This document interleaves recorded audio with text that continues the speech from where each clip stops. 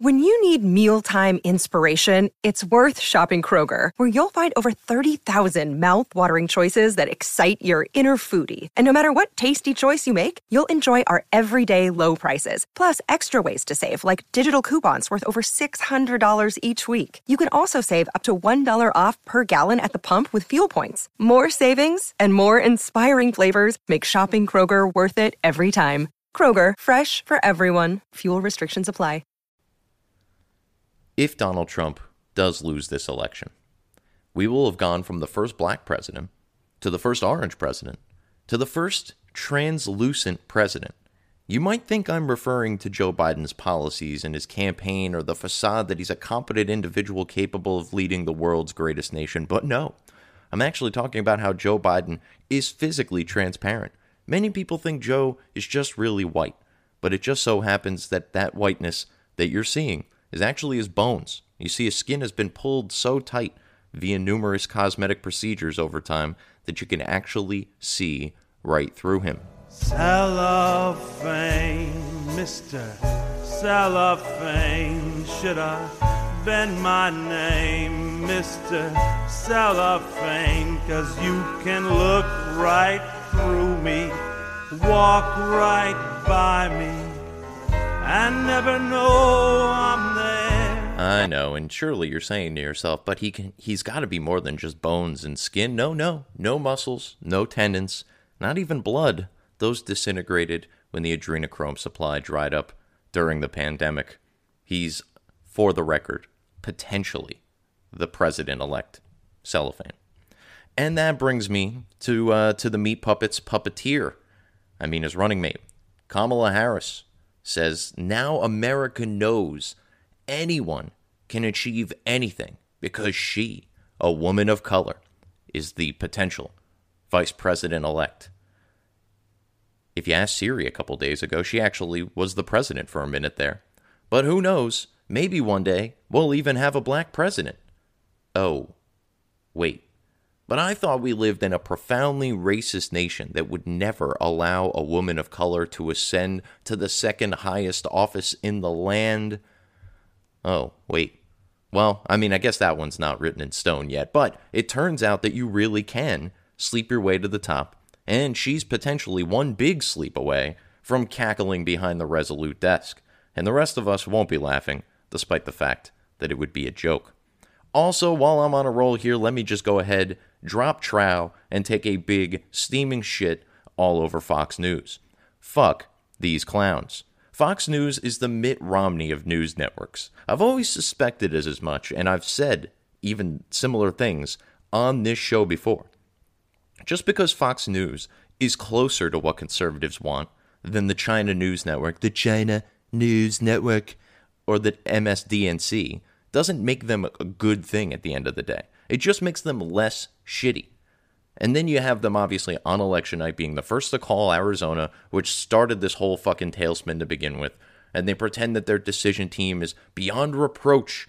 And then sure enough, we find out the guy who makes the call, Arnhem, Michigan, is the one who's supposed to be this bipartisan arbiter of vote tallies who, according to Megyn Kelly, who looked Steven Crowder right in the face on her show and said, Arnhem, Michigan is not a political guy. He doesn't care about who wins. He cares about getting it right.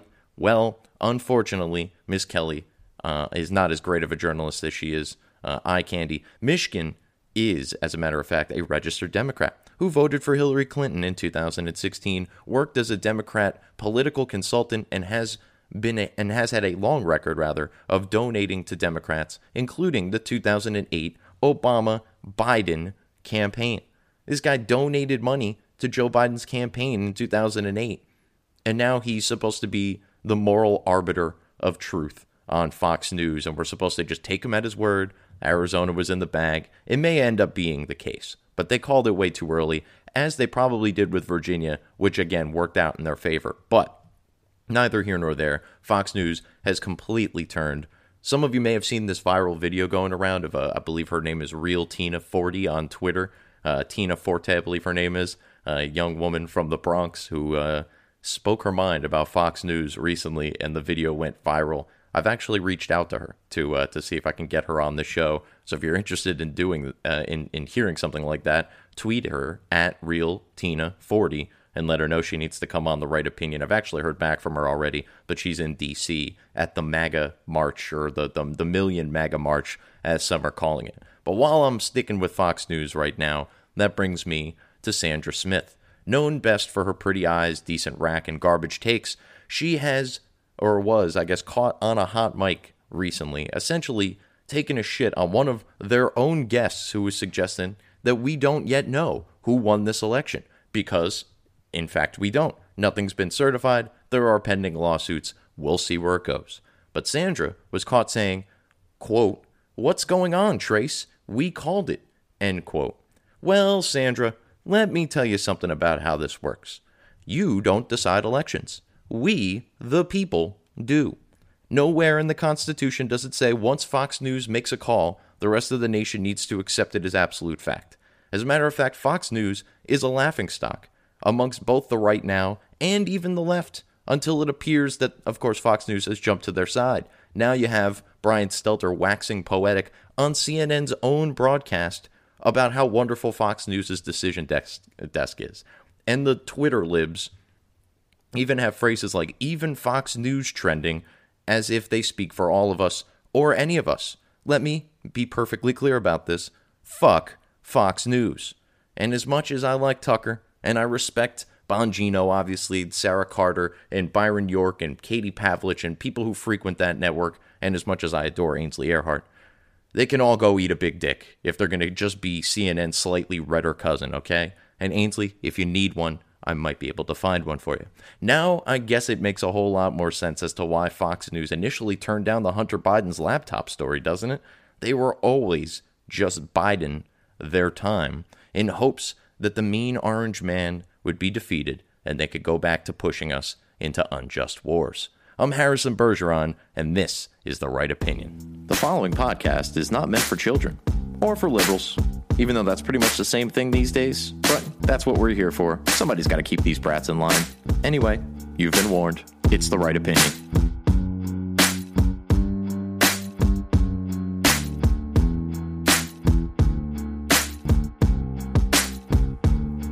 These days, our media's either incompetent or malevolent. They don't believe in heaven, but they acting like they heaven sent. Knowing the truth is way harder than telling it. We gotta work harder, gotta be more intelligent. Sometimes we just gotta grab a mic and start yelling shit. We're living in times when it's hard to stay relevant. Be the elephant in the room, in a room full of elephants. Be the elephant in the room, in a room full of elephants. Boom. I've spoken to Republican officials across the country. They have come up with zero evidence of widespread fraud.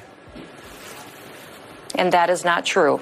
That is absolutely not true. People have signed legal documents, affidavits stating that they saw illegal activities. And that is why we need to have this conversation in court. The New York Times itself said that there were clerical errors. If you look at what happened in Michigan, fraud, Governor, that's that we had different. computer glitches that changed Republican votes to Democrat votes. You look in Pennsylvania, dead people voted in Pennsylvania. So, George, I don't know how widespread it is. I don't know if it'll change the outcome of the election. But why is everybody so scared just to have a fair election and find out?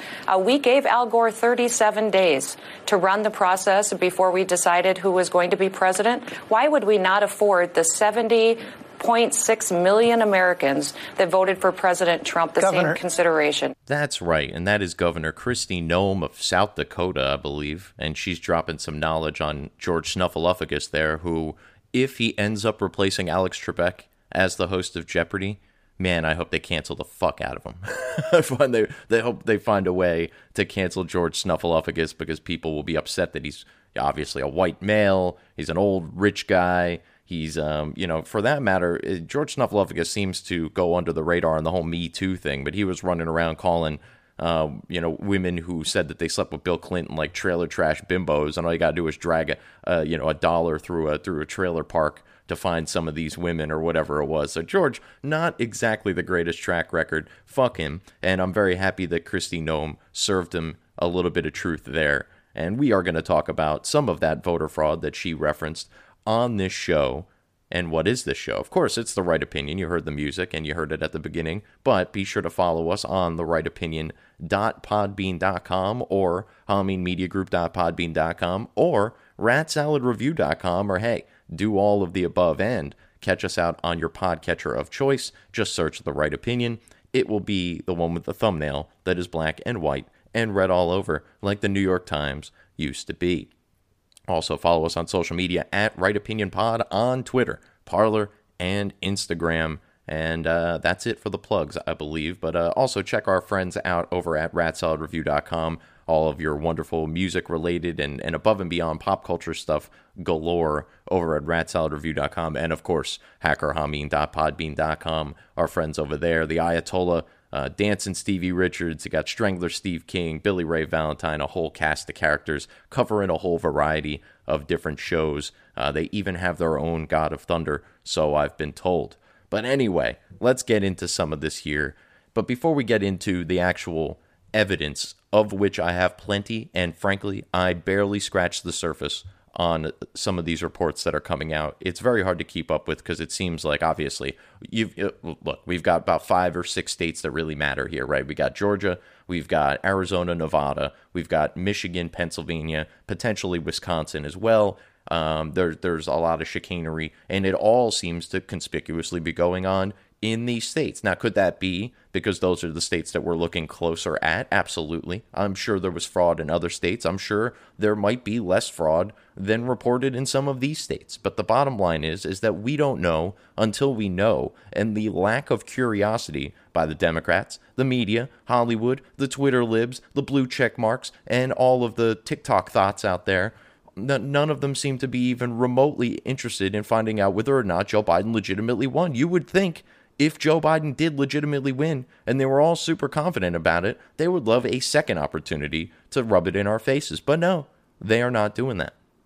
So, if you've been paying attention to the media, even in their attempts to kind of censor a lot of these stories, they've shifted the goalposts. It started with no evidence of voter fraud, which turned into no evidence of widespread voter fraud, which turned into no evidence of essentially results altering voter fraud, meaning that there might be some widespread voter fraud, but it might not be widespread enough to overturn the results of the election. I fully suspect that the next goalpost shift will be there was no evidence that an election ever actually occurred. What are you talking about, you crazy Trump supporters? Trump was never president. What do you mean? Hillary Clinton won in 2016, and then she just handed it off to Joe Biden, because that's sort of how the Constitution works, kind of. Not that any of them would know anyway, but I'm sorry. Regardless of what level of voter fraud evidence you're willing to accept, you're going to have to pardon me for just not paying attention to the imbeciles who believed in Russian collusion with no real evidence, and then they believed that Trump was guilty of some sort of quid pro quo when the actual evidence pointed to the meat puppet that they just elected to be the potential president-elect. He's still not, by the way. That guy was the one who was actually involved in the quid pro quo. They believed anonymous whistleblowers said Trump called fallen soldiers suckers and losers, despite the fact that 10 witnesses came forward on the record and was corroborated by an email chain saying that what Trump's claims about the incident ended up being absolutely true. They believed, including Vice President Honornees, they believed Brett Kavanaugh was a gang rapist based on the ramblings of a lunatic, and even CNN eventually backed away from that. And whose lawyer, by the way, was ultimately thrown in jail for trying to extort Nike less than 6 months after the Julie Swetnick accusations. Just throwing that out there. They believe that Trump called Nazis very fine people, despite direct evidence that he clearly stated he was not talking about the neo-Nazis and the white nationalists who he said should be, quote, condemned totally, end quote. They believe that Obama never spied on the Trump campaign when we have the FISA warrants that they were acquired based on unverified information that they renewed even after knowing that information not only was unverified, but at that point had been debunked. They believe Susan Rice was just documenting an innocent meeting when she emailed herself that Obama told us to do everything by the book. They believe that Hillary Clinton had nothing to hide, despite destroying evidence with hammers and a now known deal with the FBI to sequester some of her emails from examination because they were, quote, personal or related to the business and had nothing to do with her involvement in government. Gee, I wonder where all of the sketchy emails ended up. They believe that General Flynn, a 3-star decorated lieutenant general, they think this guy was a traitor to his country, despite the fact that every single aspect of that case has been completely torn to shreds by hard evidence that was provided by our own government. So I'm sorry, folks, but I'm just going to have to take a real hard pass on the standard of evidence of Hollywood, the Democrats, the media, the Twitter libs, the blue check marks, and the TikTok thoughts.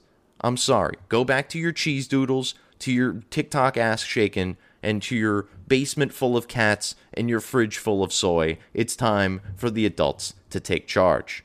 Now let's take a look at some of this evidence. I'm going to start first and foremost, somebody I adore. Let's just go ahead and say it. It has to be said. Ms. Diana West, renowned author of The Red Thread, as well as The Death of the Grown-Up, and there was another one as well. American Betrayal, I believe, is the other book. Ladies, find you somebody who loves you the way I love Diana West. Okay, so I discovered her on YouTube a while back. I think I've probably talked about it on here. But in addition to being brilliant and writing all these books and being, very, very kind of outside the box, but at the same time very grounded in her approach and the way that she not only researches but provides evidence. But then when you actually, if you ever get the pleasure to hear Miss West talk, do so. She's just got this incredible tenor and tone to her voice. In addition to the fact she's brilliant, it's captivating, I will say. So nevertheless, she liked my tweet, or I sent a tweet out about her the other day, and she liked it and thanked me for tweeting it, and I blushed a little. Never mind. All right, so her blog from dianawest.net, Election News 6. This was like day 6 of the election.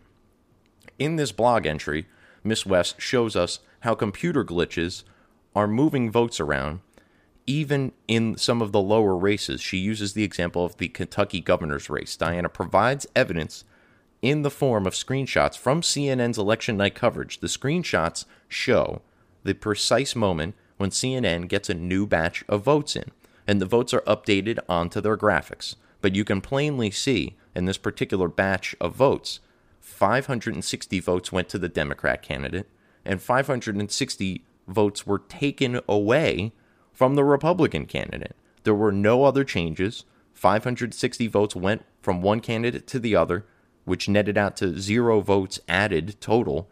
And this information can be seen in a series of screenshots because they actually have the graphic up top and then the graphic down below, and there is a little bit of a delay between one getting updated and the other getting updated, and you could see the two in the same screenshot of the two different totals where, look, the Republican lost votes. You can say all you want to say about votes that are added.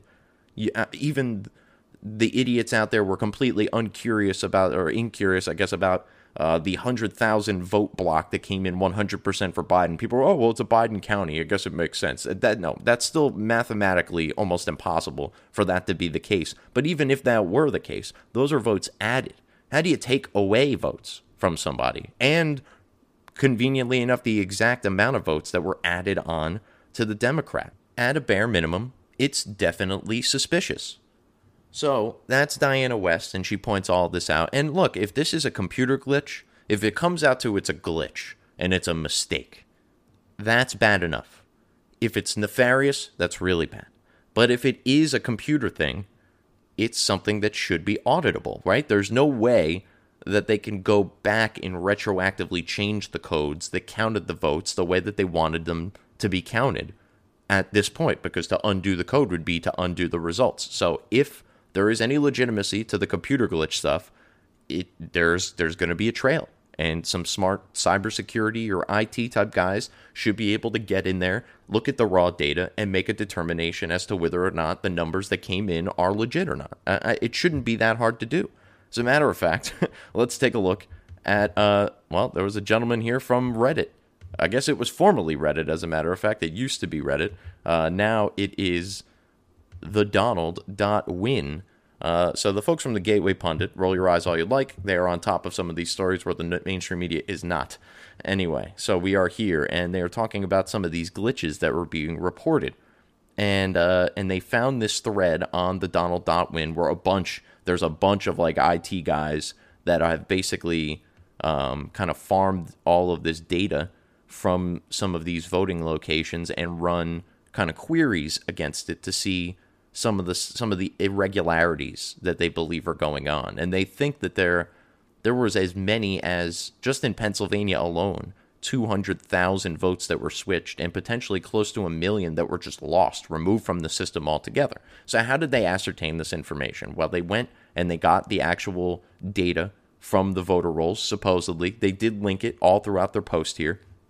I'm going to put the Gateway article post in the show notes for you, and then that links you to the Donald.win page, which you're welcome to look at. But the Gateway Pundit article by Joe Hoft here actually does a good job of kind of breaking down what it is.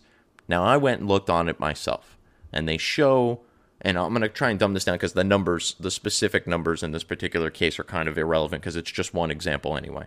But they show, let's say, you've got, I'm going to use round numbers here just for the purposes of making life easy for myself. You've got 500,000 votes in. Better yet, let's make them 1 million. There's 1 million votes in, right? And it'll show you got Biden and then the percentage, Trump and then the percentage, and then the total number of votes. That's kind of how it's calculated on the back end to keep it kind of shorthand, right? You don't need to put the exact number of votes. You just need to put the percentage and the total, and then that will always make sense. No matter how many votes are added in, no candidate would ever lose votes. They might lose percentage, but they won't ever lose votes. So you have 1 million votes in, right? Like that's what I said. And then you have, let's say, Trump 50, Biden 50. Then you get another batch of votes in. They come in, so it would say Trump 50, Biden 50, 1 million underneath it. So you know 1 million votes came in, they each have 50%. Then let's say another batch of votes comes in. Now you have 100,000 votes that come in, so you have 1.1 million votes, and above it would reflect the changes in the percentage. Well, in this particular case here, the number changed and the percentages changed, and you can see that if you do the math on the percentage, up top here, Trump had 50% of 1 million, which is 500,000, but down here, he had, after this shift, he only had 43% of 1.1 million, which is less than 500,000. Just throwing the numbers out there again. You could see this. I looked at a couple of these. I ran the math myself. It is in fact accurate if the data set that they are working with is the actual data set that was being tabulated for the official election results. I cannot confirm that. Again, they linked it in the note in the article here. As a matter of fact, I could try and pull it up here real quick just to make sure. But a lot of it is screenshots and stuff. They didn't want to go directly to links, but they do have some of the links themselves. Let me see if I can find the actual information. I think they put it way at the bottom. Sorry, folks. This is not great radio at the moment, but yeah, here is an example. Sorry, they got so many goddamn links here. Okay, here is the Edison election data. Now, it looks just like it is pages and pages and pages and pages of code, none of which yours truly can identify. So again, I'm kind of leaning on these people being who they say they are. They put in a lot of effort if they weren't actually running these computer queries and all this sort of stuff. The page unto itself is a lot. Again, it's beyond my expertise. But this is just one example of people finding some irregularities. Might that be an extraordinarily extreme example of some of the irregularities? Might that be inaccurate? I don't know. It's been declared as unaudited at the moment, even by the Gateway Pundit. In fairness to them, Joe Hoft is working on getting people to audit this information to see what's going on there. But we do know, without a shadow of a doubt, that there have been some computer glitches involved in the tabulation of votes in this election. We know that definitively. Example A, Exhibit A, Your Honor, is in Michigan, in Antrim County, which I may have even talked about last show. One county, that particular county, flipped 6,000 votes from Biden to Trump. Now, it's only a county that has maybe about 10,000 voters in it. So you were looking at like a vote total of 6,500 to 3,500. Problem is that people noticed right away, that's not a Biden county.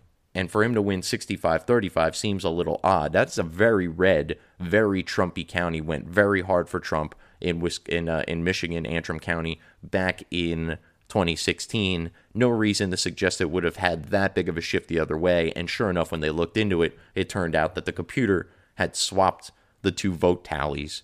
So Trump's votes went to Biden and Biden's votes went to Trump. Now, how does something like that even happen? You would figure with all of the tests that they run supposedly on this software to try to make it legit, that would be stuff that they would make sure under no circumstances could any code in any way even come close to flipping the results in a particular county. That's not a glitch, folks. That sounds to me like a feature. And so let's go on to Georgia as well, where they've also had some issues with some computer glitches. This is not from the Gateway Pundit. This is from Politico. And it reads as follows. A technology glitch that halted voting in 2 Georgia counties on Tuesday morning was caused by a vendor uploading an update to their election machines the night before, a county election supervisor said. Voters were unable to cast machine ballots for a couple of hours in Morgan and Spalding counties after the electronic devices crashed, state officials said. The companies uploaded something late last night, which is not normal, and it caused a glitch, said Marcia Ridley, election supervisor at Spalding County Board of Election. So there you have it, from people on the ground there, randomly, the night before the election, in an unheard of, unprecedented move, Dominion Software uploaded an update to the software right the night before the election, and that caused a glitch that caused these 2 particular counties to go down for 2 hours. And look, I mean, at the end of the day, could these people have come back and ultimately voted? Sure, but a lot of votes were lost there. People got work, man. They got things to do. If they ran over on their lunch break, they can't wait for 2 hours for the machines to come back up. Maybe they couldn't get back after work. Maybe they couldn't get back before the polls closed even later at night. Whatever the case may be, a 2-hour gap is a lot of disenfranchised voters. And Georgia, my God, I mean, this is the place where they still claim Stacey Abrams should have won, even though she lost by more than 50,000 votes. They claim some sort of voter suppression that they've shown no evidence of. But here we have actual evidence of some irregularities, right? At a minimum, it doesn't necessarily need to be fraud. It might not even be nefarious. But this glitch is a problem. 2 hours worth of disenfranchised voters in counties that probably would have leaned Trump is a problem for obviously the Trump campaign and America ultimately. And what's really odd about what's going on down in Georgia is that they should have known better because they were warned. I bring you to an article from the Epoch Times written by Jeff Carlson. This one will be in the show notes. If you read no other article from the show notes today, this is the one I implore you to read. And I will read the pertinent section to you now, the section entitled Concerns Over Election Systems. In an August 24 declaration from Harry Hursty, an acknowledged expert on electronic voting security, provided a first-hand description of problems he observed during the June 9 statewide primary election in Georgia and the runoff election on August 11th. Hursty had been, quote, authorized as an expert inspecting and observing under the Coalition of Good Governance's Rule 34 inspection request in certain polling places and the Fulton County Election Preparation Center. Hursty summarized his findings as follows, and I quote, the scanning and tabulation software settings being employed to determine which votes to count on hand-marked paper ballots are likely causing clearly intentioned votes not to be counted. The voting system is being operated in Fulton County in a manner that escalates the security risk to an extreme level. And also, he says, voters are not reviewing their BMD, which is ballot marking devices, printed ballots, which causes BMD-generated results to be unauditable due to the untrustworthy audit trail. Moving on in the article itself, it says that during observation in Peachtree Christian Church in Atlanta, Georgia, Hursty noted that, quote, the scanner would vary in the amount of time it would take to accept or reject a ballot, end quote. During observation, I'm reading that paragraph again. Hursty stated that a dedicated system should not experience variable delays and noted that, quote, we are always suspicious about any unexpected variable delays as those are common telltale signs of many issues, including a possibility of unauthorized code being executed, end quote. Hursty observed varying processing times at different locations, further raising concerns as identical physical devices should not behave differently while performing the identical task of scanning a ballot, end quote. So that's the article. My God, that seems very, very sketchy to me. So basically what Hursty's saying there is, as an expert, somebody who analyzes voting machines, voting systems, voting processes, he's looking at these machines and they are taking variable times to process the exact same sequence, basically, right? You slide in the vote, it scans, it uploads, it casts the vote, vote tabulated, next vote. That sequence is done on identical machines in counties all across the state and all across the country, for that matter. And there should not be a variation, or at least an extraordinary one, in the time it takes for any given ballot machine to read a ballot. So if there are delays, it could be potentially due to human error, right? Like maybe somebody's not scanning it in right, or whatever the case may be, which raises some questions, part of that unauditable, kind of untrustworthy trail he's talking about. Or when they scan in the machines, certain ballot readers may have some sort of unauthorized code on them that could be changing the vote. So if I'm scanning a vote in vote machine A and it doesn't have any problems, 1 vote, 1 second, next process. Okay, now I go to machine 2, which is rigged to flip the vote. 1 vote, 1 scan, 1.2 seconds. What happened there? What's going on with that extra 0.2 seconds? Well, that could have been the time it took this unauthorized code to run and execute. It's a possibility, and he's an expert, and he's bringing it up, so shall I. And unlike Georgia, who, again, was warned and shouldn't have had this problem, Texas took the warning to heart, and they didn't have any problems whatsoever. So the Dominion voting software, which briefly I'll just run through, is a Canadian. Dominion Voting is a company run out of Canada, which gets its software from a company called Smartmatic, which is actually run out of Delaware, but it is run out of Delaware by 3 Venezuelans who have close ties to Maduro and Chavez. And weirdly enough, at some point during the voting process, these votes are bounced back and forth between a bunch of servers and counted a couple different places, some of which are outside of the country, including Barcelona, Spain. So, just throwing that around, because all of that seems sketchy, right? Why would this not be an internal process? Why are we trusting anyone related to radical regimes in South America to be involved in this process? Why are we outsourcing to Canadian companies? It raises a lot of questions. I guess it really could be said that it would be hard to find like an unbiased company to do this no matter what. It might even be harder to do so in the United States, right? Especially as polarized as we currently are. But at the end of the day, all of that sounds really sketchy, doesn't it? And why is that our system? Why is that what we're relying on to make determinations about who's going to lead not only America, but really the free world? Speaking of the free world, Texas is pretty much the only part of it left. So let's get back to Texas. They were warned. And because they're Texas and they appear to be run by governance much smarter than all the other states, they listened to the warning. As a matter of fact, they listened to the warning repeatedly in Texas, according to Kyle Becker on Twitter, at Kyle, N.A. Becker. He is saying here, in Texas, Dominion Voting Systems was turned down 3 times for certification in state elections. It listed numerous reasons why the system had major security issues. Dominion is now linked to voting irregularities in both Michigan and in Georgia. I've already talked to you about the one in Michigan. I already talked about the one in Georgia. And that software is used in a variety of states across the country. 47 counties in Michigan. We only found an issue in the one so far. But look, the nature of voter fraud is it's hard to catch, right? It's fraud. It's designed to not be good. It's like, it's like trying to catch counterfeiters. If they're good at their job, it's very, very hard to catch them. It is the nature of the work that they do.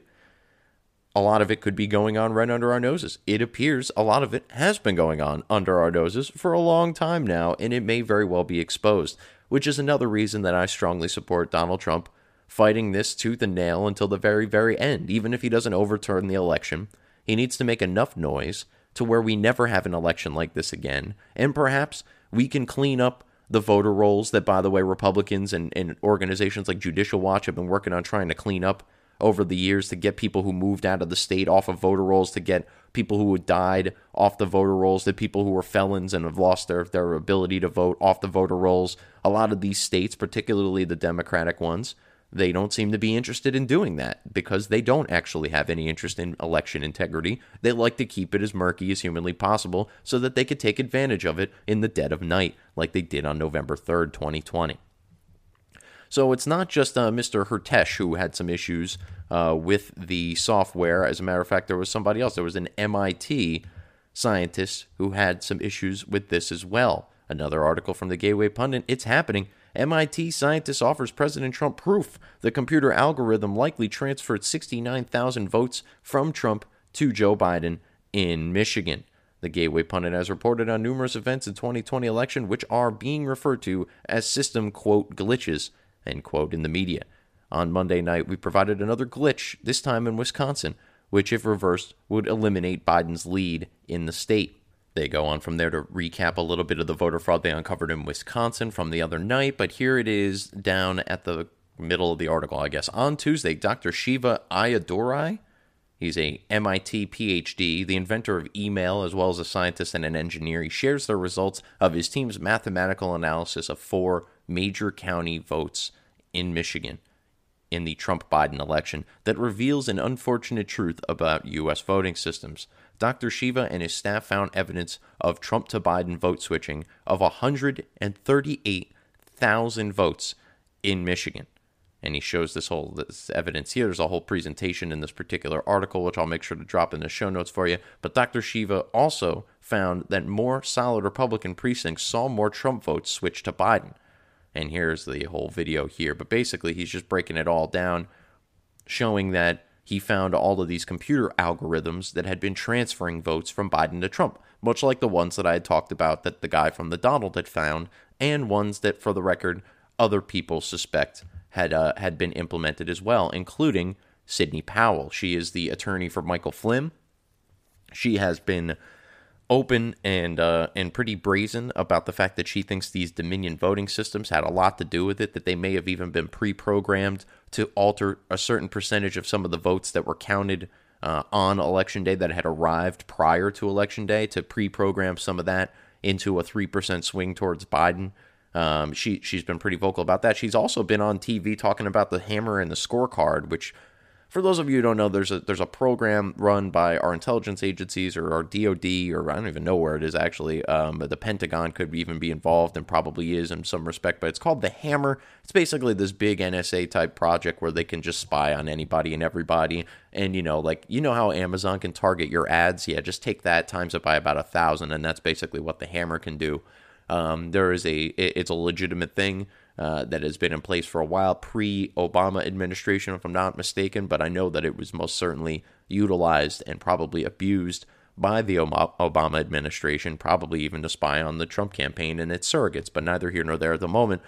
Sidney Powell and many others seem to believe that there is something to this Hammer program being used to figure out where the ballots are needed. So they need to manufacture ballots, or they need to pump in computer glitches to switch votes, but they can't just do it willy-nilly all over the place, right? They got to know where they're behind and how many ballots they need to flip. Sidney Powell is suggesting that they're using programs like Hammer to kind of make some pre-election determinations, essentially polls that you don't even know you're taking because you're just living them and they're spying on you. So probably the most accurate polls, realistically. That said, they apparently didn't know enough about it because they kind of panicked in the middle of the night, right? They stopped counting, and suddenly all these pallets full of ballots just showed up, and they all happen to be for Joe Biden, and many of them conspicuously were just for the top of the ticket. There was some crazy thing in Michigan where like 90,000 votes only had the top of the ticket marked off for Biden, whereas on the Trump side of things, only 900 votes only had Trump, but didn't have anything down ballot. Which isn't to say that obviously those people couldn't have just voted for Biden, but at such a disproportionate rate, it seems really weird. And I don't buy the idea that there was a lot of really smart people out there that thought to themselves, I don't like Trump, But I don't like the Democrats either. So I'm going to vote for Biden, and then I'm going to vote Republican down ballot the rest of the ticket. I don't think there's enough nuance in politics these days, and the type of people that went out and voted for Joe Biden are not the type of people that are smart enough to figure that sort of stuff out anyway. So I think that there has got to be something suspicious about all of these top-of-the-ticket only ballots, because as Derek Hunter, friend of the show, over at the Daily Caller had mentioned, and he writes for Town Hall and a couple other places as well, he basically put out on Twitter, because when you're trying to make up volume, you can't get cute with worrying about down ballot. You need to try to just get as many fake ballots put together as possible, switch as many fake ballots as possible, whatever you got to do, however you got to do it. You know, even if it comes down to analyzing some of these mail-in ballots and you're a little bit more lenient on people who voted for Biden as far as like whether or not they met all the qualifications, they filled in the circle completely, their address was there, their signature matched. Maybe you're going through it, as I'll talk about a little bit later on. You know, if you're somebody who's biased and you look at it and you go, you're looking at two ballots, one voted for Trump, one voted for Biden, and two of them have the same mistake, you might be more forgiving for the Biden voter and let that one run through and trash the Trump one. Look, we've seen way crazier stuff. We've seen people deep within the government who have basically set fire to their careers to try to, you know, to bring down Trump based on nonsense. Alexander Vindman, Eric Ciaramella, who I'm sure will have a nice position in the National Security Council again under Joe Biden, assuming the supposed president-elect Cellophane gets there. But anyway, let me get back on track here one more time over to the Gateway Pundit, because again, they're the only ones reporting on any of this sort of stuff. Headline, update, Benford's law has been used to prove election fraud in the past. Joe Biden's numbers in Michigan are 99% flawed, according to the Benford's Law model. No surprise that tech giants are banning this information. So not only is this a system used to track potential voter fraud and has been used in the past to prove voter fraud, but it also shows that the big tech giants are not at all interested in getting any sort of truth out there. And even look, even if it's not the truth, even if this is some sort of weird statistical anomaly and there's another explanation for it, why is no one curious and why is no one debunking it, right? If you have a debunking, go for it. Drop that debunking and we can have a conversation about it, right? But no, instead, anything that comes out of the right wing obviously is some sort of fake news propaganda. It gets labeled by Twitter as, this claim has been disputed, and we're going to take you to the AP fact check. That's a bunch of fucking malarkey, but we're going to use it anyway. Anyway, so Benford's Law has been used in many occasions to prove election fraud in 2000 and 2004 elections, as well as in the 2003 California gubernatorial election, etc. Basically, what this does is it looks at data sets, and it shows, Benford's Law that is, that if you were to analyze, let's say, lottery numbers that were called in the last, 100 years or whatever it is, there is a statistical case that when you're looking at a group of data, lottery numbers isn't a good one. If you're looking at population in cities across America, right? The propensity for any given number, if you were to just list off the populations of every town in America and pick one of them, the likelihood that any one of those numbers would begin with a digit 1 is way higher than if you were to grab any of them where the digit is 9. Now, why is that? Well, obviously, because if you're looking at a series of numbers, right, it always starts with 1. So every new series that you start, there is 1. It might not get to 9. For instance, there might be cities, there might be states that they have 1 person or 10 people, 11 people, 12 people, or 100 people, or 1,000 people. But that set always starts with 1. So the likelihood that you're going to get to 9,000 is less likely than you're going to stay in the thousands sort of deal. It's a natural distribution of numbers.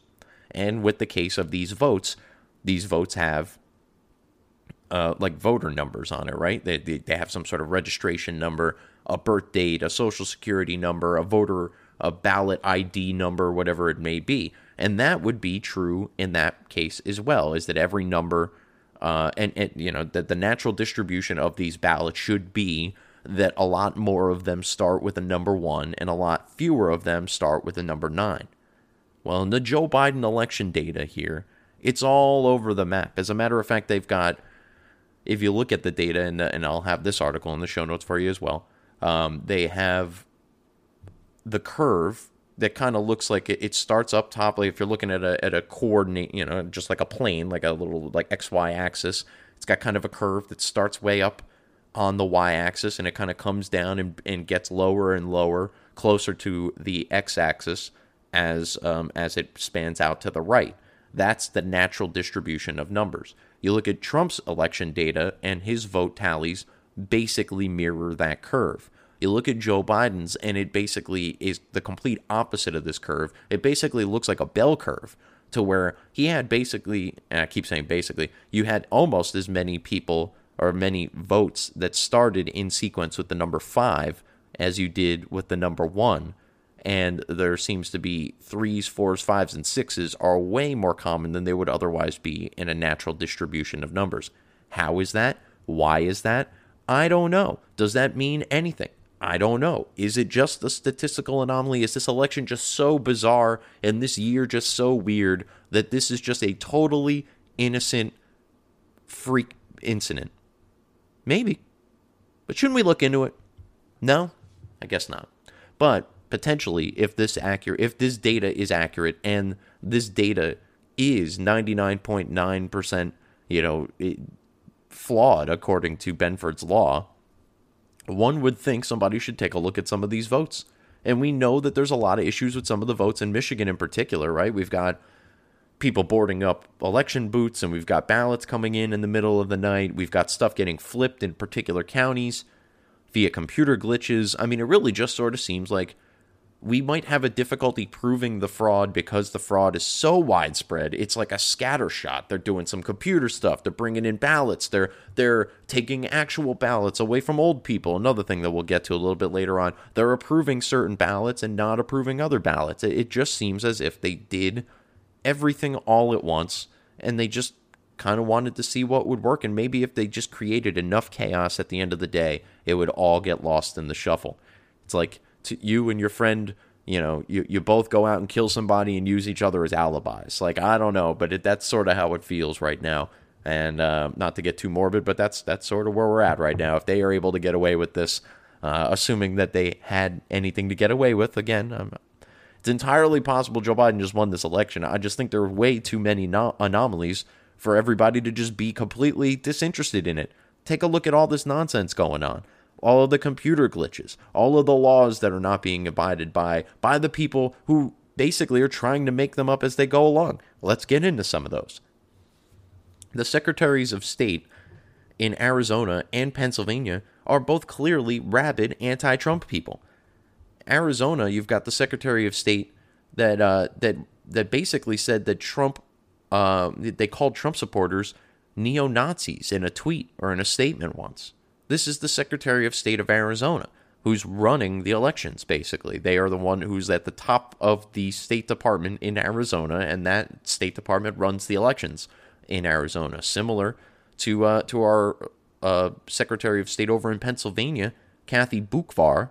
She is a rabid anti-Trumper, and of course it was found that there was a bunch of tweets from before her time as the Secretary of State talking about, I think one of the statements was putting the word president before Trump is really demeaning to the office and stuff like that. This is somebody who clearly hates Donald Trump and is making up the rules as she goes along. And fortunately, the appeals courts are stepping up and telling her, no, you can't do these things. One of which was this week, there was a big decision passed down that voters in Pennsylvania were given by the Secretary of State completely arbitrarily and unconstitutionally a 6 extra days to show up at the voting booth and to confirm their identification that they perhaps didn't show up with on election day, rendering their vote invalid as it should. But no, the Secretary of State of Pennsylvania running the elections decided that we were going to try to extend this out and give people more time to come back and verify their identification, which is obviously nonsense. And those votes will hopefully be getting thrown out now in accordance to an appeals court decision, but it probably will end up in the Supreme Court anyway.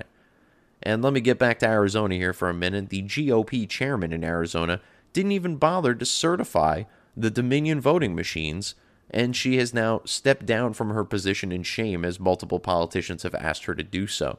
Headline from the Gateway Pundit again. Maricopa GOP chairman steps down after it was revealed that she failed to show up to certify the Dominion voting machine. So she wasn't even interested in showing up to certify these machines as being good to go, didn't even care, and then we ended up with the chicanery that we ended up with as a result of using those damn voting machines. Back to Pennsylvania. The AG over there, Josh Shapiro, was saying before the election even took place that, quote, if all the ballots are counted, Trump will lose in Pennsylvania, end quote. A bold prediction, or perhaps some foreshadowing. But again, this is one of the guys in charge of the elections, or watching over the elections, auditing, supposedly, the elections that appear to be sketchy as fuck on all fronts, particularly in Pennsylvania, as there were multiple ballot locations that just had instructions for how to vote down ballot for Democrats posted right on the door as you're walking in. And this apparently needed to be disputed for somebody to take it down. Unfathomable. You're not even supposed to wear any party affiliation, anything related anywhere near a voting booth. Nevertheless, putting instructions up on how to vote specifically for a particular party all the way down ballot. And that brings us over to Michigan, where the AG said that Trump's campaign's main theme in their case for challenging the election in Michigan is, quote, black people are corrupt, black people are incompetent, and black people can't be trusted, end quote. Now, I know the media has convinced 50% of this nation that Donald Trump is a racist, but he would have to be the Adolf Hitler of David Dukes, of Joe Biden's, to think that he could say this in the public eye, and it would help him in any way, shape, or form. But then again, this is the AG from Michigan, a woman who is overlooking actual evidence of potential voter fraud in her state and looking for the fictional evidence of the racist boogeyman in the White House. Oh, and by the way, that same AG also called Trump supporters Nazis, so there's that. Moving on from there, oh damn, I forgot one more thing about Pennsylvania, which is the cesspool of all cesspools. Not only did they kill grandmas in Pennsylvania when Governor Tom Wolf sent a bunch of sick COVID patients back into nursing homes, they also stole grandma's vote. Apparently 25,000 votes were all requested across multiple nursing homes at the exact same time. Added with the fact that there was a statistically staggering increase in voter registration for 90-plus-year-olds in the state of Pennsylvania, and for that matter, nationwide, strikes me as a little odd that in a year where we have all this mail-in voting fraud, which is ripe with opportunities for voter fraud, that a bunch of 90-plus-year-olds all suddenly, who have always, for that matter, had mail-in voting available to them because of obviously the state of their existence. They could have just been mail-in voting all this time, but all of these 90-plus-year-olds decided to go register to vote at some crazy percentage higher than anyone could have ever possibly imagined. Could it just be uncanny, perhaps? Yeah, I mean, it could. Is it suspicious? Hell yeah, it's suspicious, and especially when all of these votes are being requested at the exact same time across multiple nursing homes. It seems like it might be some sort of coordinated effort. Call me crazy. And then we have dead people voting. Some people as old as 170 years old. In Pennsylvania, a gentleman registered to vote and was born in 1850. 1850. Voted in Pennsylvania. And there was other people as well, not to mention hundreds of votes with birthdays registered of 1/1/1900. There are some instances where some of this is viable. I believe in the case of abuse victims and stuff like that, people in witness protection and stuff like that, they might have sort of these odd birthdays. But 1870, there is no excuse for that. That's not like a glitch. That's not a default to 1/1/1990. That's maybe not even, maybe some of these 1/1/1990s were meant to be 1/1/2000s. Those people can vote now. Maybe there was some glitch on that front. Either way, I think it's worth getting to the bottom of. Not to mention we have hundreds of people voting over the age of 100. Who knows, maybe even thousands. But again, an astonishing amount of increase in voters for people who are probably dead. Let's face it, these people are probably dead. The likelihood that there was a bunch of 100-year-olds that decided to all vote in 2020 just doesn't seem all that plausible. Even with the mail-in voting, which again, these people would have had available to them anyway because they're too fragile to get off the couch, basically. A dog voted in Minnesota. Woman swears that her dog voted in Minnesota. Basically what happened is her dog is a service dog, and because of that, was in the computer system of like the government for some reason and listed as a student, somehow was registered to vote, was sent a ballot, and sure enough, voted. She had to go find out like how to look it up. She had to create a social security number for this dog, basically, which turned out to be like its chip ID number basically was entered into the computer system as a social security number. So the system saw it as a student with a social security number, send it a ballot. And then weirdly enough, somebody cast the ballot. I don't even know how you would verify a signature on that. I can't imagine the dog had a signature that was on file, and if it did, it probably looked like a paw, right? I mean, a dog voted in Minnesota, which isn't even all that strange considering I believe a dog was elected in Kentucky to be the mayor of a small town. So, hey, 2020, am I right? Back on track here. All right, so what I'm saying is that I think we can all agree, left, right, center, anarchist, socialist, communist, Maoist, Marxist, whatever the fuck you may be, anarcho-capitalists, I think we can all agree that you should A, be human, and B, be alive in order to vote. Yes? Can we agree on that?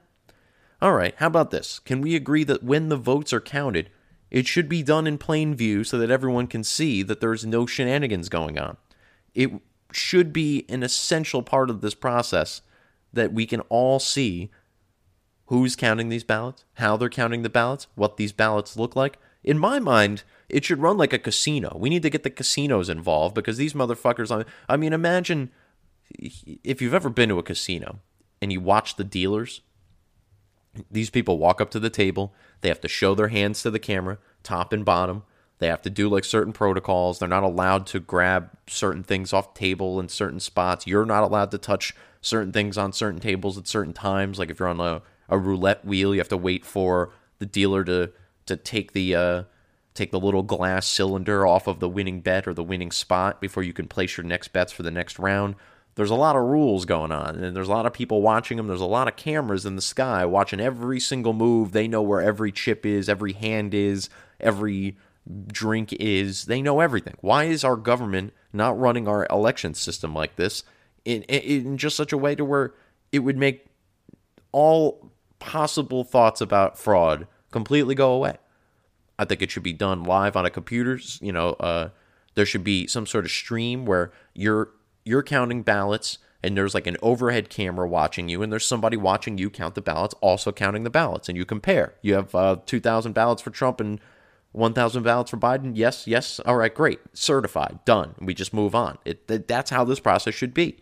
Instead, we have people in Detroit who disagree with this thoroughly and decided to put a poster board to block poll watchers from watching what was going on during their late-night counting sessions that conveniently all went for Biden.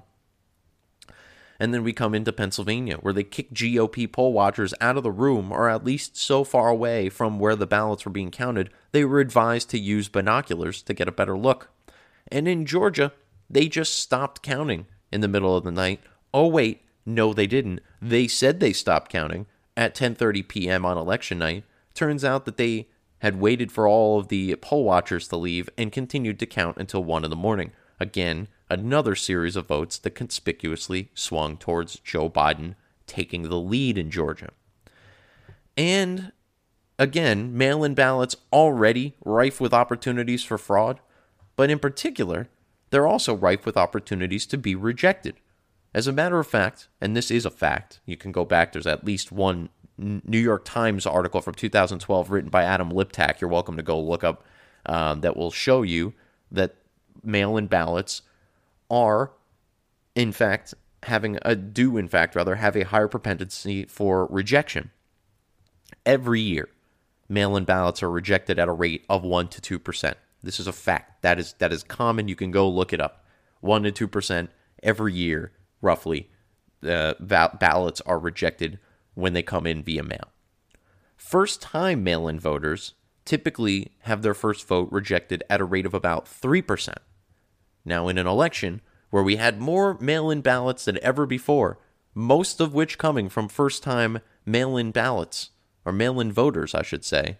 What do you think the rejection rate was this time around? Again, normally 1 to 2%. First-time voters, 3%. You figure it's probably going to be around 2.5%, 3%, something like that. Wrong. 0.03% in Pennsylvania in particular. Now, how is that possible? And how do you think that acceptance process went? When they probably should have had something like 22,000 votes rejected in some counties, they had like 900. That may have been actually across the whole state, pardon me there.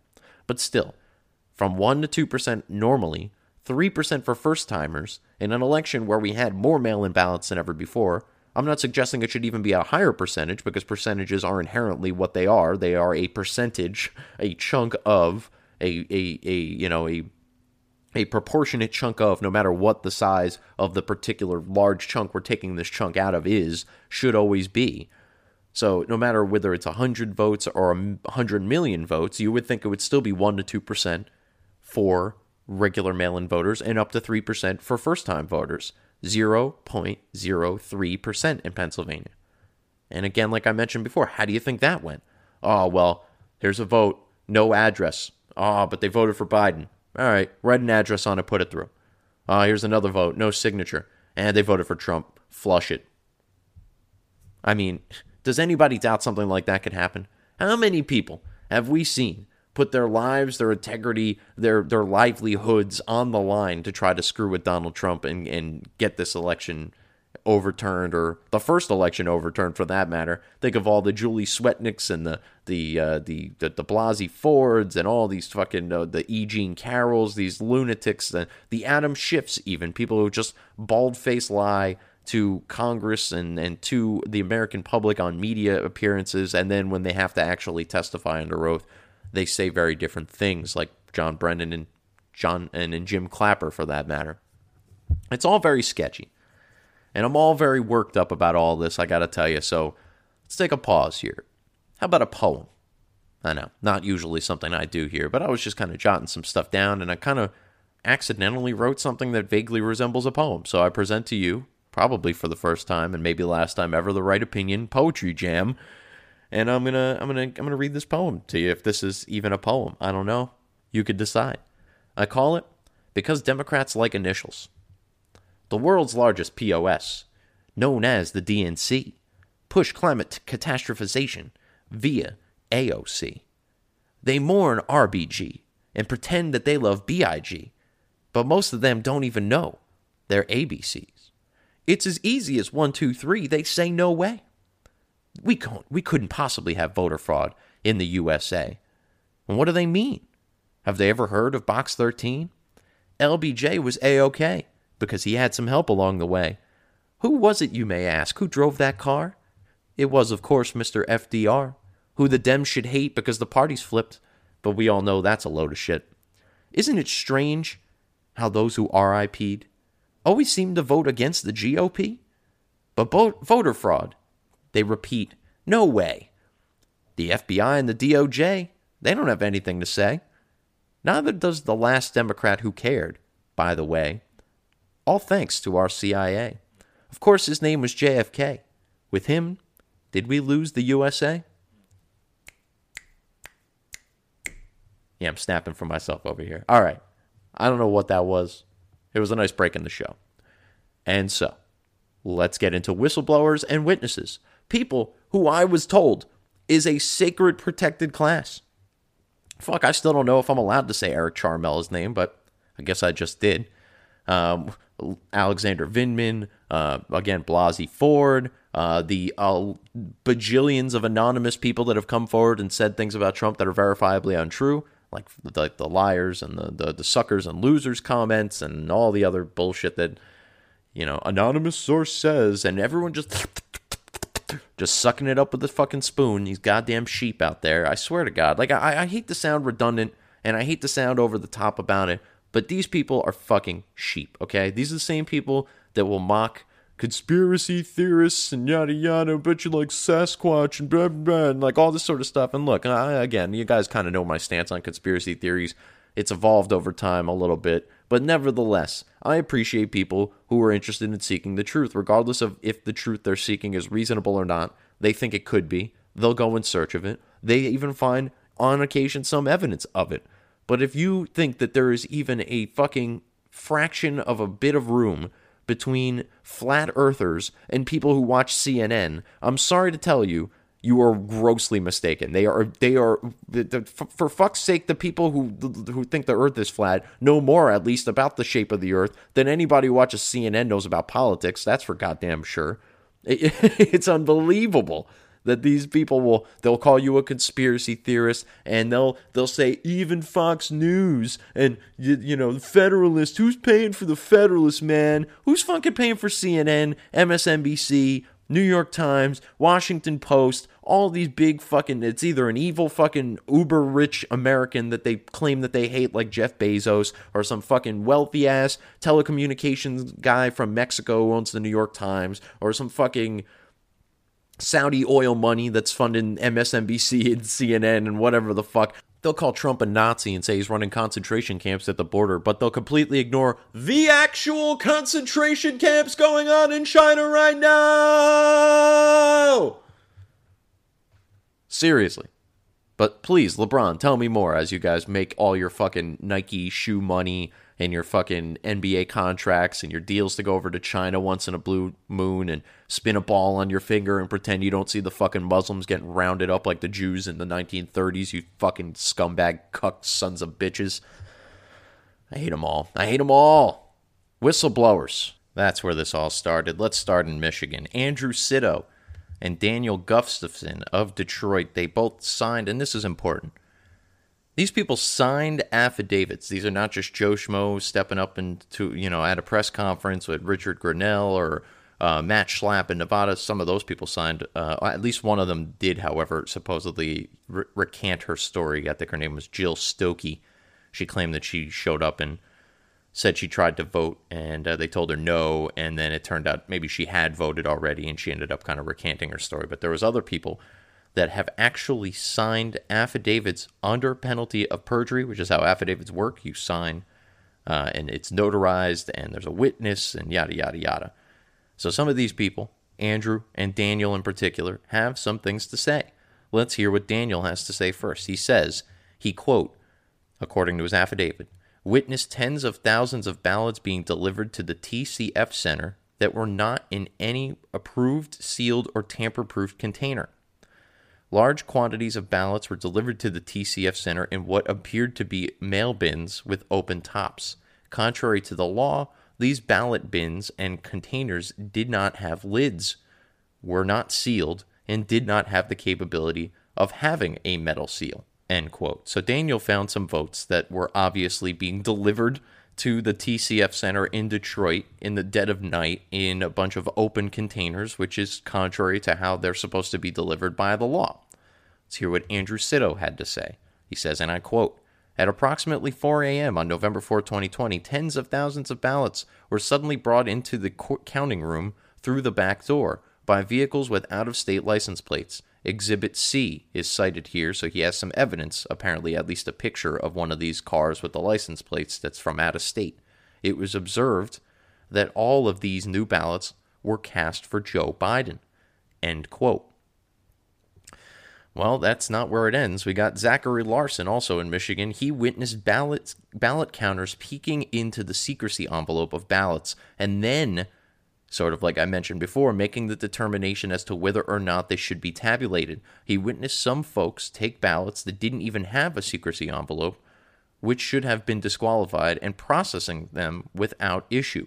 He also mentions that he happened to notice people backdating ballots, as well as ignoring the signature verification part of the process. But guys, these elections are super secure. Don't worry, Nancy Pelosi said this is the most secure election that has ever been conducted, which if you believe, my God, do I have a bridge in Brooklyn to sell you. But, I don't know what these right-wing radicals are moaning about. Clearly, this is all on the up and up. Oh, wait, we've got somebody else here. Jessie Jacob. She also signed an affidavit under penalty of perjury stating the following, and I quote, on November 4, 2020, I was instructed to improperly predate the absentee ballots received date that were not in the QVF as if they had been received on or before November 3rd, 2020, she stated in her official affidavit. I was told to alter the information in the QVF to falsely show that the absentee ballots had been received in time to be valid. I estimate that this was done to thousands of ballots, end quote. My God. So thousands of ballots being delivered in the dead of night through means that are clearly illegal by cars that are from out of state. And then you've got people backdating absentee ballots that were supposed to be received by a certain time that were not. This person testified as much in her sworn affidavit. All of what I just told you is just Michigan. Let's move on to Nevada.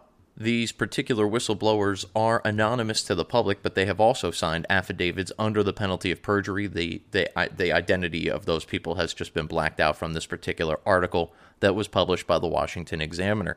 These particular witnesses said, and I quote, I personally witnessed two people handing multiple unopened mail-in ballot envelopes to two other people who then opened and filled out the ballots against the side of a Biden-Harris van, the affidavit said, which, by the way, that van shouldn't have even been within a certain distance of the polling place to begin with, but neither here nor there. Getting back into the quote, they continue, and I quote, the same two people who marked the ballots then put the marked ballots in official pink and white envelopes. These people were not poll workers. They continue, by my final walking lap, there were 5 or 6 additional people who formed a human wall which moved as I walked by, apparently in an attempt to block my view of the 4 people who were opening envelopes, marking ballots, and placing those ballots in pink and white return envelopes.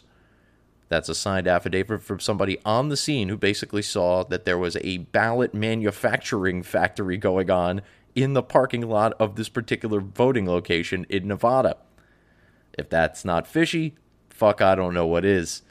Moving on to Pennsylvania. This is a big one. This is Richard Hopkins. He works for the USPS, the United States Postal Service, and he heard basically his local postmaster directing other employees to backdate ballots that came in on November 4th, and that supervisor, that postmaster, even admonished one of his employees for not backdating a ballot, and that is obviously according to Project Veritas, and the whistleblower's name is Richard Hopkins. Now, there has been much to do about Richard Hopkins, as Washington Post reported that Mr. Hopkins has recanted his statement.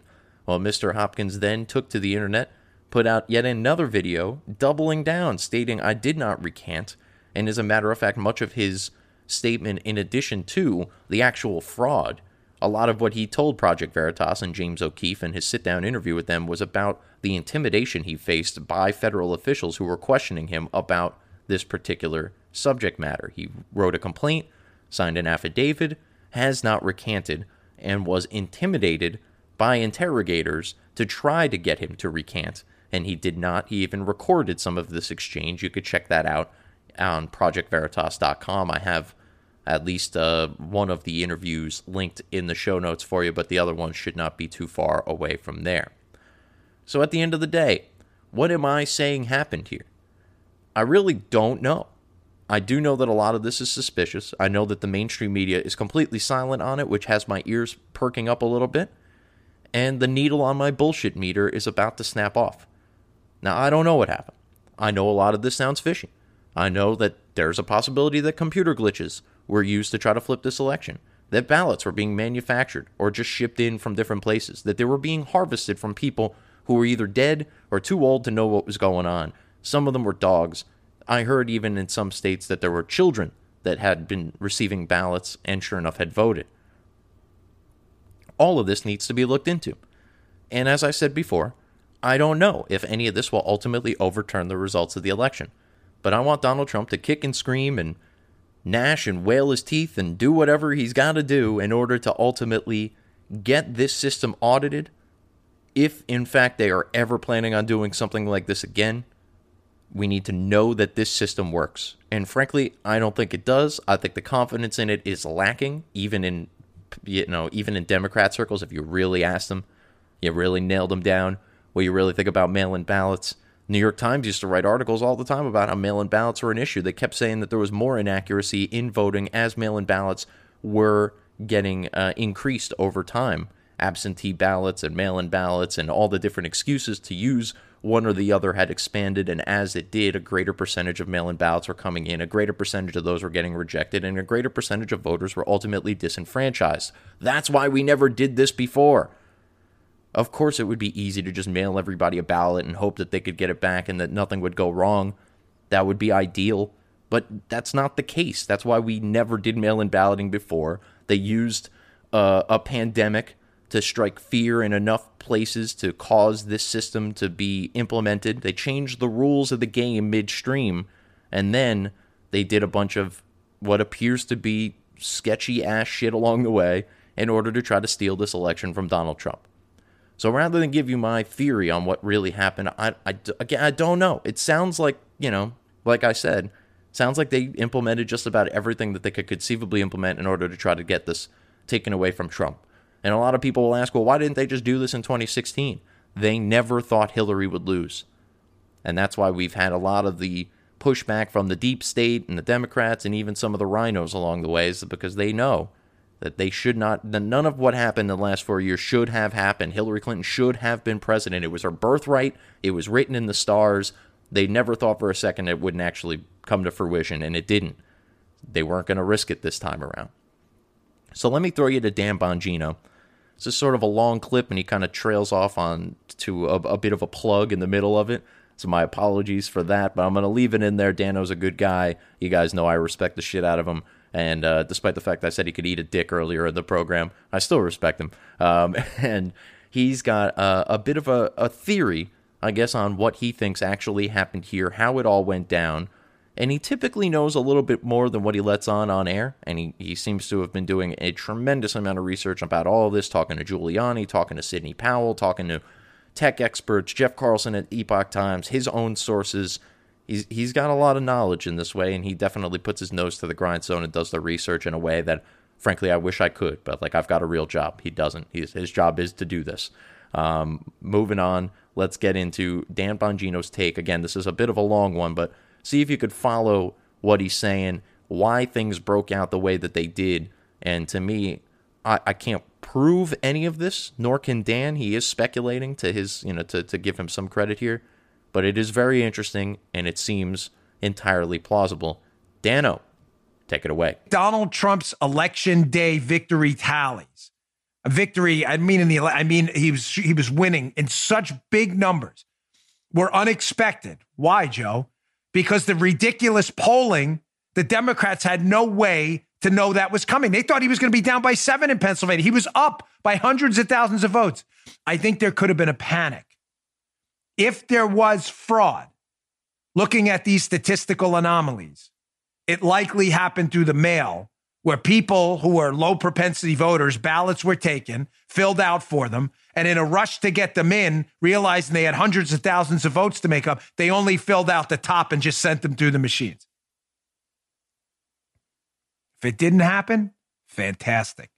If it did, we got a big problem on our hands. And by the way, Jenna Ellis in the interview show goes to at length what happens if that did happen and the vote is totally discredited. Well, what do we do then? What if we have to throw out that vote? We can't do a re-election. How does it happen? Well, it goes to the state legislature, and if they can't pick someone, it goes to the Congress if there's not 270 electoral votes. That's how it happened. There's a process for this. None of this is unprecedented. This stuff has happened before, where votes were questioned. So I talked about the roll-off. In other words, the unbelievable percentage of people who only voted for the top of the ticket and didn't vote down ballot at all. Also explains why so many Republican congressional candidates defeated Democrats in districts where Biden overperformed. You tracking? Because they didn't vote for the Democrat congressional candidate. They didn't have the time. Right. If it was a voter fraud effort, they just had to scratch the top. You just get it in. Just get it in.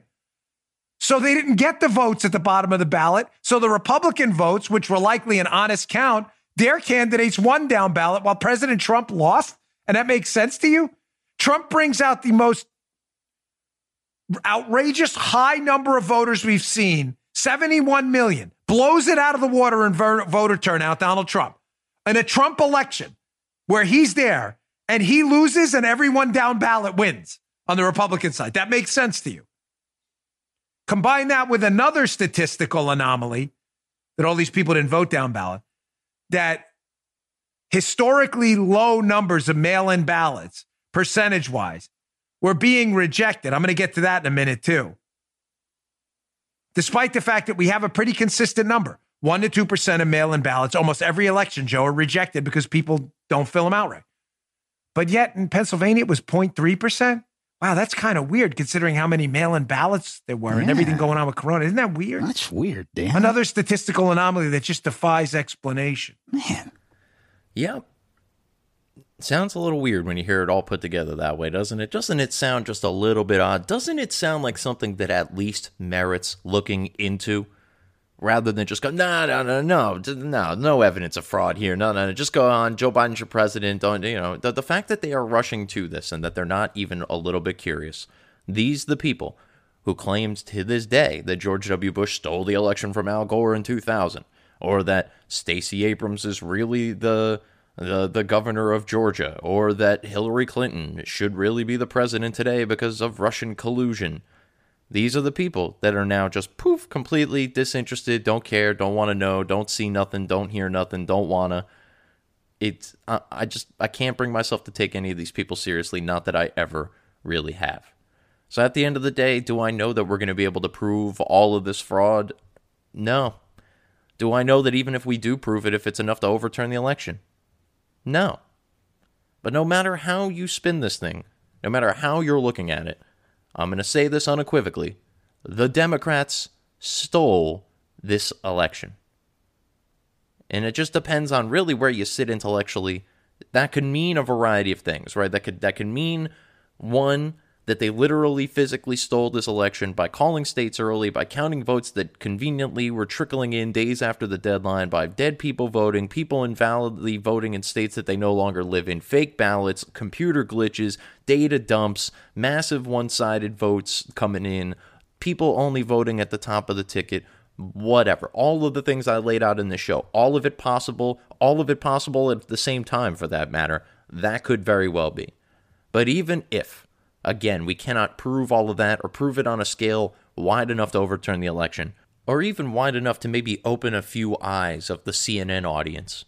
Make no mistake about it, the Democrats have spent the last 4 years with their media mob, their big tech buddies, their academic assholes, the Hollywood hot messes, etc., telling you outright lies about Donald Trump and his supporters. They're telling you Donald Trump and his supporters Donald Trump and his supporters say that they're all neo-Nazis and Klans members, and that Trump called Mexicans animals and rapists, and that Trump called military members suckers and losers, and that Trump removed the bust of Martin Luther King from the White House, that Trump called Nazis very fine people, Trump ruined our standing in the world, Trump started the caging of children at the border, Trump is a fascist, but then when he didn't act like enough of a fascist, the media was freaking out about him, and that just led into the whole COVID narrative. Then he's fallen asleep at the wheel all of a sudden, even though they wanted him to be a fascist, but he wasn't a fascist, and so he wasn't fascist enough, so obviously he wasn't doing anything, because obviously anybody in that role should be a fascist. Like their nice guy, president, supposed-elect Cellophane over there. He's a nice guy, and he's an incorruptible statesman, obviously. His son's laptop, nothing to see there. His business dealings with Ukraine, Russia, China, nothing of importance there. Donald Trump's impeachment was a whole nother mess that they completely misconstrued and ultimately tried to make you think it was worth taking seriously when it was nothing short of just a political hack job from beginning to end from both the media and the Democrats and the Hollywood assholes and the fucking blue check marks and the Twitter libs and the TikTok thoughts. They're getting a lot of mention this week. Trump's impeachment was really, oddly enough, about Joe Biden's wrongdoings. They believe that Kavanaugh was a rapist. They believe Amy Coney Barrett is some sort of weird subjugated woman who ascended to the halls of the Supreme Court, and that Joe Biden and Barack Obama were all just innocent in the whole Spygate narrative. These are the people that have just repeated these lies over and over again. They've looked you in the face. They've told you it was true. Their sources were anonymous, even though the counter sources were not. They still maintain that these narratives are real when they've been debunked. But then again, these are the same people that tell you boys can be girls, that Michael Brown was an innocent black man who was just standing there with his hands up yelling, "Don't shoot," when he was shot. These are the same people that tell you that the tax cuts went only to the rich when they went disproportionately to the middle class. They have no interest in truth or reality. They only have interest in their narrative. And their narrative is designed to keep you confused, to keep you scared, and to keep you, most importantly, ignorant. And that's what leads you to vote for somebody like Joe Biden, supposed president-elect Cellophane. That said, we're going to wrap this up. And I normally, and by the way, there is an article from Newsbusters, I believe, in the end of the show notes that will give you some more information about all of the gaslighting, the propaganda, the misinformation that's been going on for the last 4 to 5 years that led people to think it was a good idea to vote for Joe Biden in the first place. Whether or not they stole this thing physically, they stole it mentally because they convinced enough idiots that fiction was reality and that reality was fiction and that Joe Biden, you know what, I laugh every day I drive home. There's a woman who's got a Joe Biden sign in her front yard and it says, "Truth over lies, Joe Biden." This is a guy who has professionally lied his entire adult life. Since he was 26 years old, running for office, too young to be a senator, he was ultimately welcomed into the Senate, stayed there for 40 years, did fuck all other than say a bunch of racist shit and lock black people in behind bars. And then he became the vice president, did nothing of substance other than enrich his own family. And now he's got the audacity to sit here 50 years after he started working in government and saying, "Oh, now I'm going to start fixing all your problems." And people thought that makes sense to them. They stole this thing. They convinced enough people that black was white and that white was black. My daughter's getting old enough now so I could start really trying to explain this stuff to her. And I think I say that sentence to her all the time. I say, "Kid, I would not be pissed off about this sort of stuff if it didn't affect you. It affects me. It affects you. It affects, Gaga and Peepaw. It affects everybody." And the reason that I get so passionate about these things is these are the things that really matter. Yeah, I get passionate about stupid stuff, pro wrestling, Marvel movies, whatever. Sports used to be the case. My Mets still. And then, thank God, the Mets finally look like they got a bright future ahead of them, knock on wood. But thank you to Steve Cohen and for Mayor de Blasio for not fucking that up, because it looked like he was going to try to. Neither here nor there. I get riled up about stupid shit, but I get the most riled up about this shit because it's actually important. These things affect our lives. Tax rates, regulation, judges, the Constitution. These sorts of things matter, and people need to fight for them. And if I got to be the last one, God damn it, I will be the last one.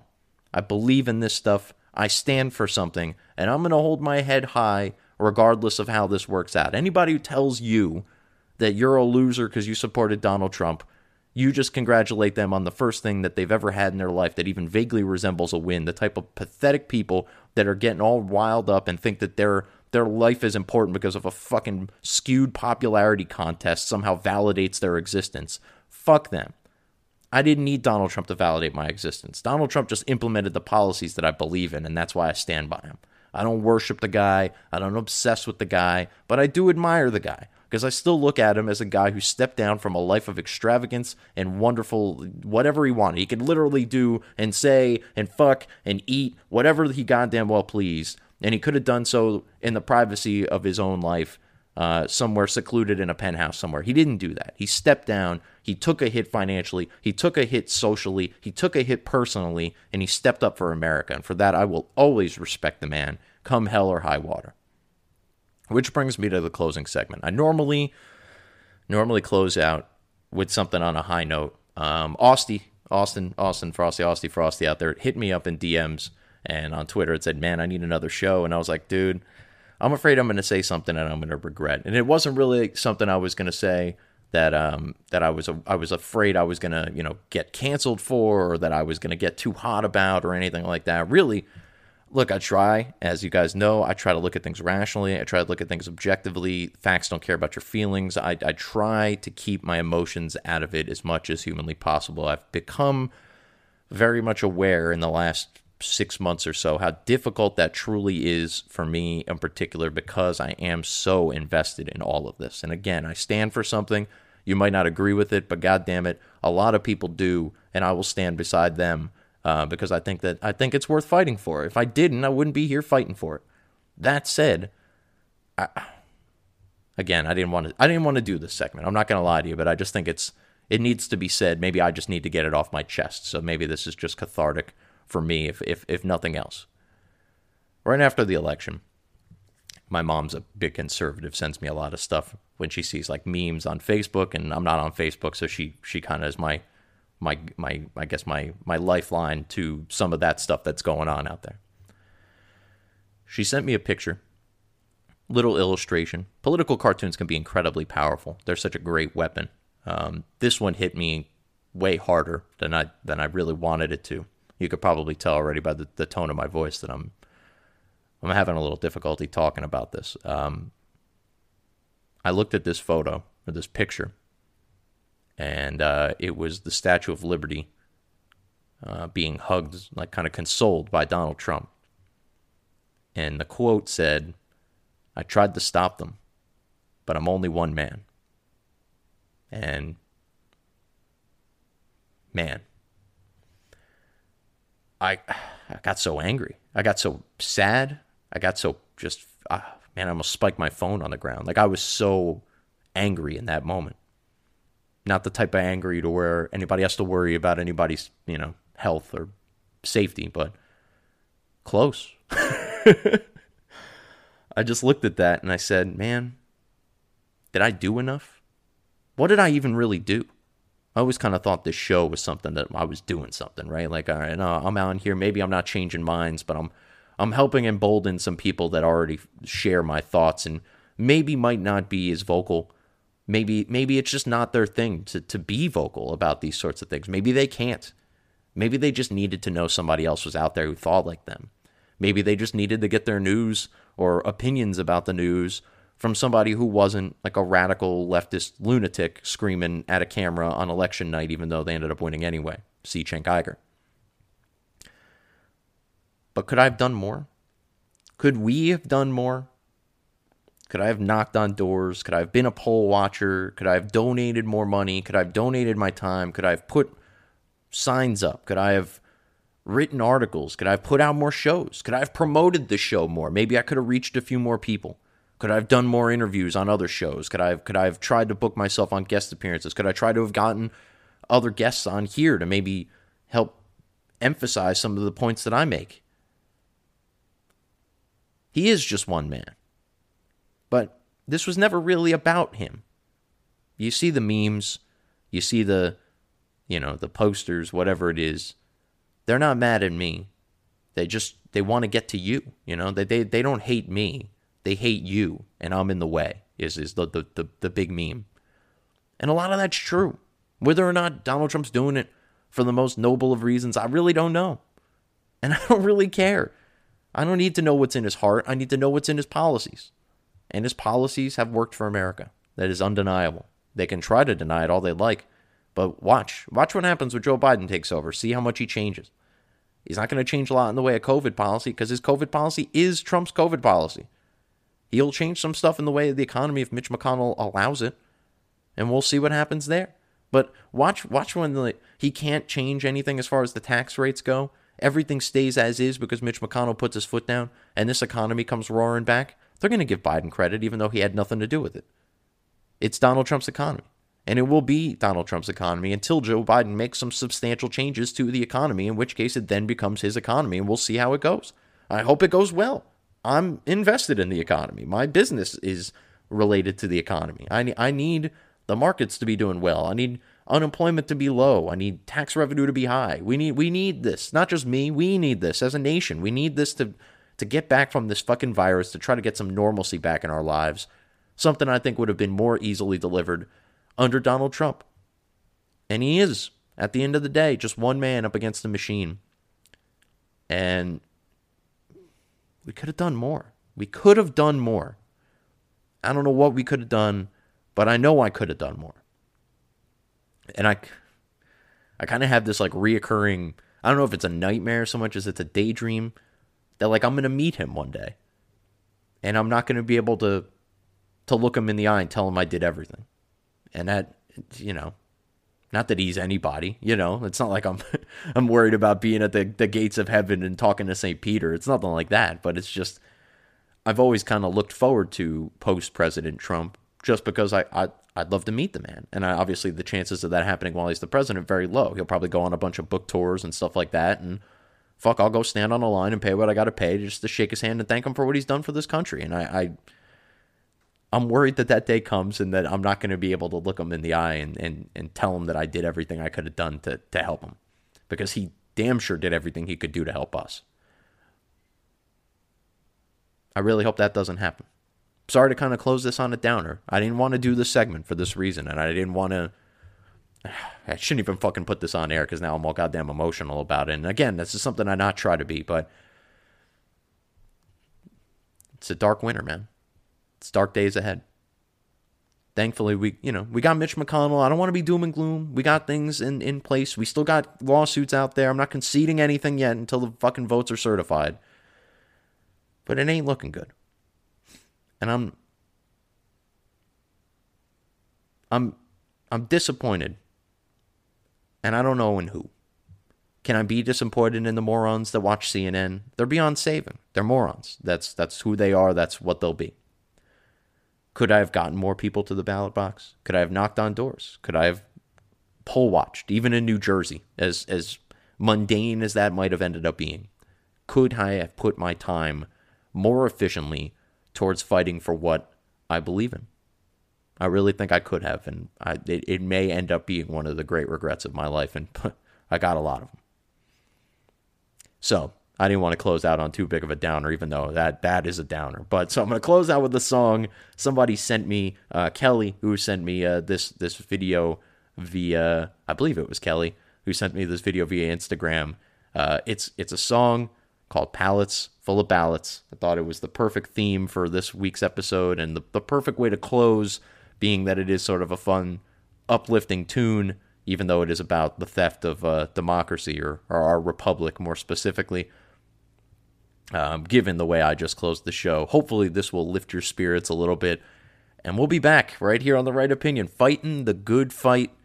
We are here to save America and chew bubblegum, folks, and we are all out of bubblegum. So before I let you go, let me just remind you, you can follow the show at therightopinion.podbean.com, HalloweenMediaGroup.podbean.com, and RatSaladReview.com.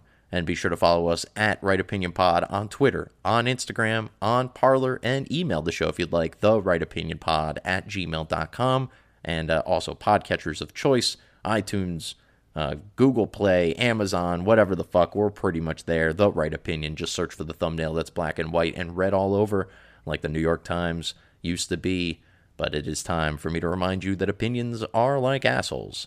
Everybody's got one. But this asshole has the right opinion, and you can only get it right here on the Right Opinion Podcast. I'm Harrison Bergeron. Peace. When I went to sleep, Trump had the lead. How the hell did we go from election day to election week? The posters got it wrong again, they must have been confused. But I tell ya, I about shit myself when I turn on the morning news, 'cause they found ballots full of ballots at 3 a.m. all the way from Georgia to Michigan. They took the caps off of their Sharpies and they filled them fuckers in. All those pallets full of ballots, all for Joe Biden. Well, isn't that sweet? He got just what he needs.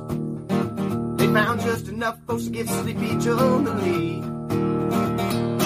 He said, come on, man, I hope you'll be a good sport. Donald Trump said, fuck that shit, I'll see your ass in court. Bring those pallets full of ballots down at 3 a.m. all the way from Georgia to Michigan. They called Arizona early, and the only way to win is the pallets full of ballots, all for Joe Biden. Somebody better wake him up, so that Joe is Superman. Tell the truth, I think he forgot he was running for president. But it doesn't matter, 'cause they found pallets full of ballots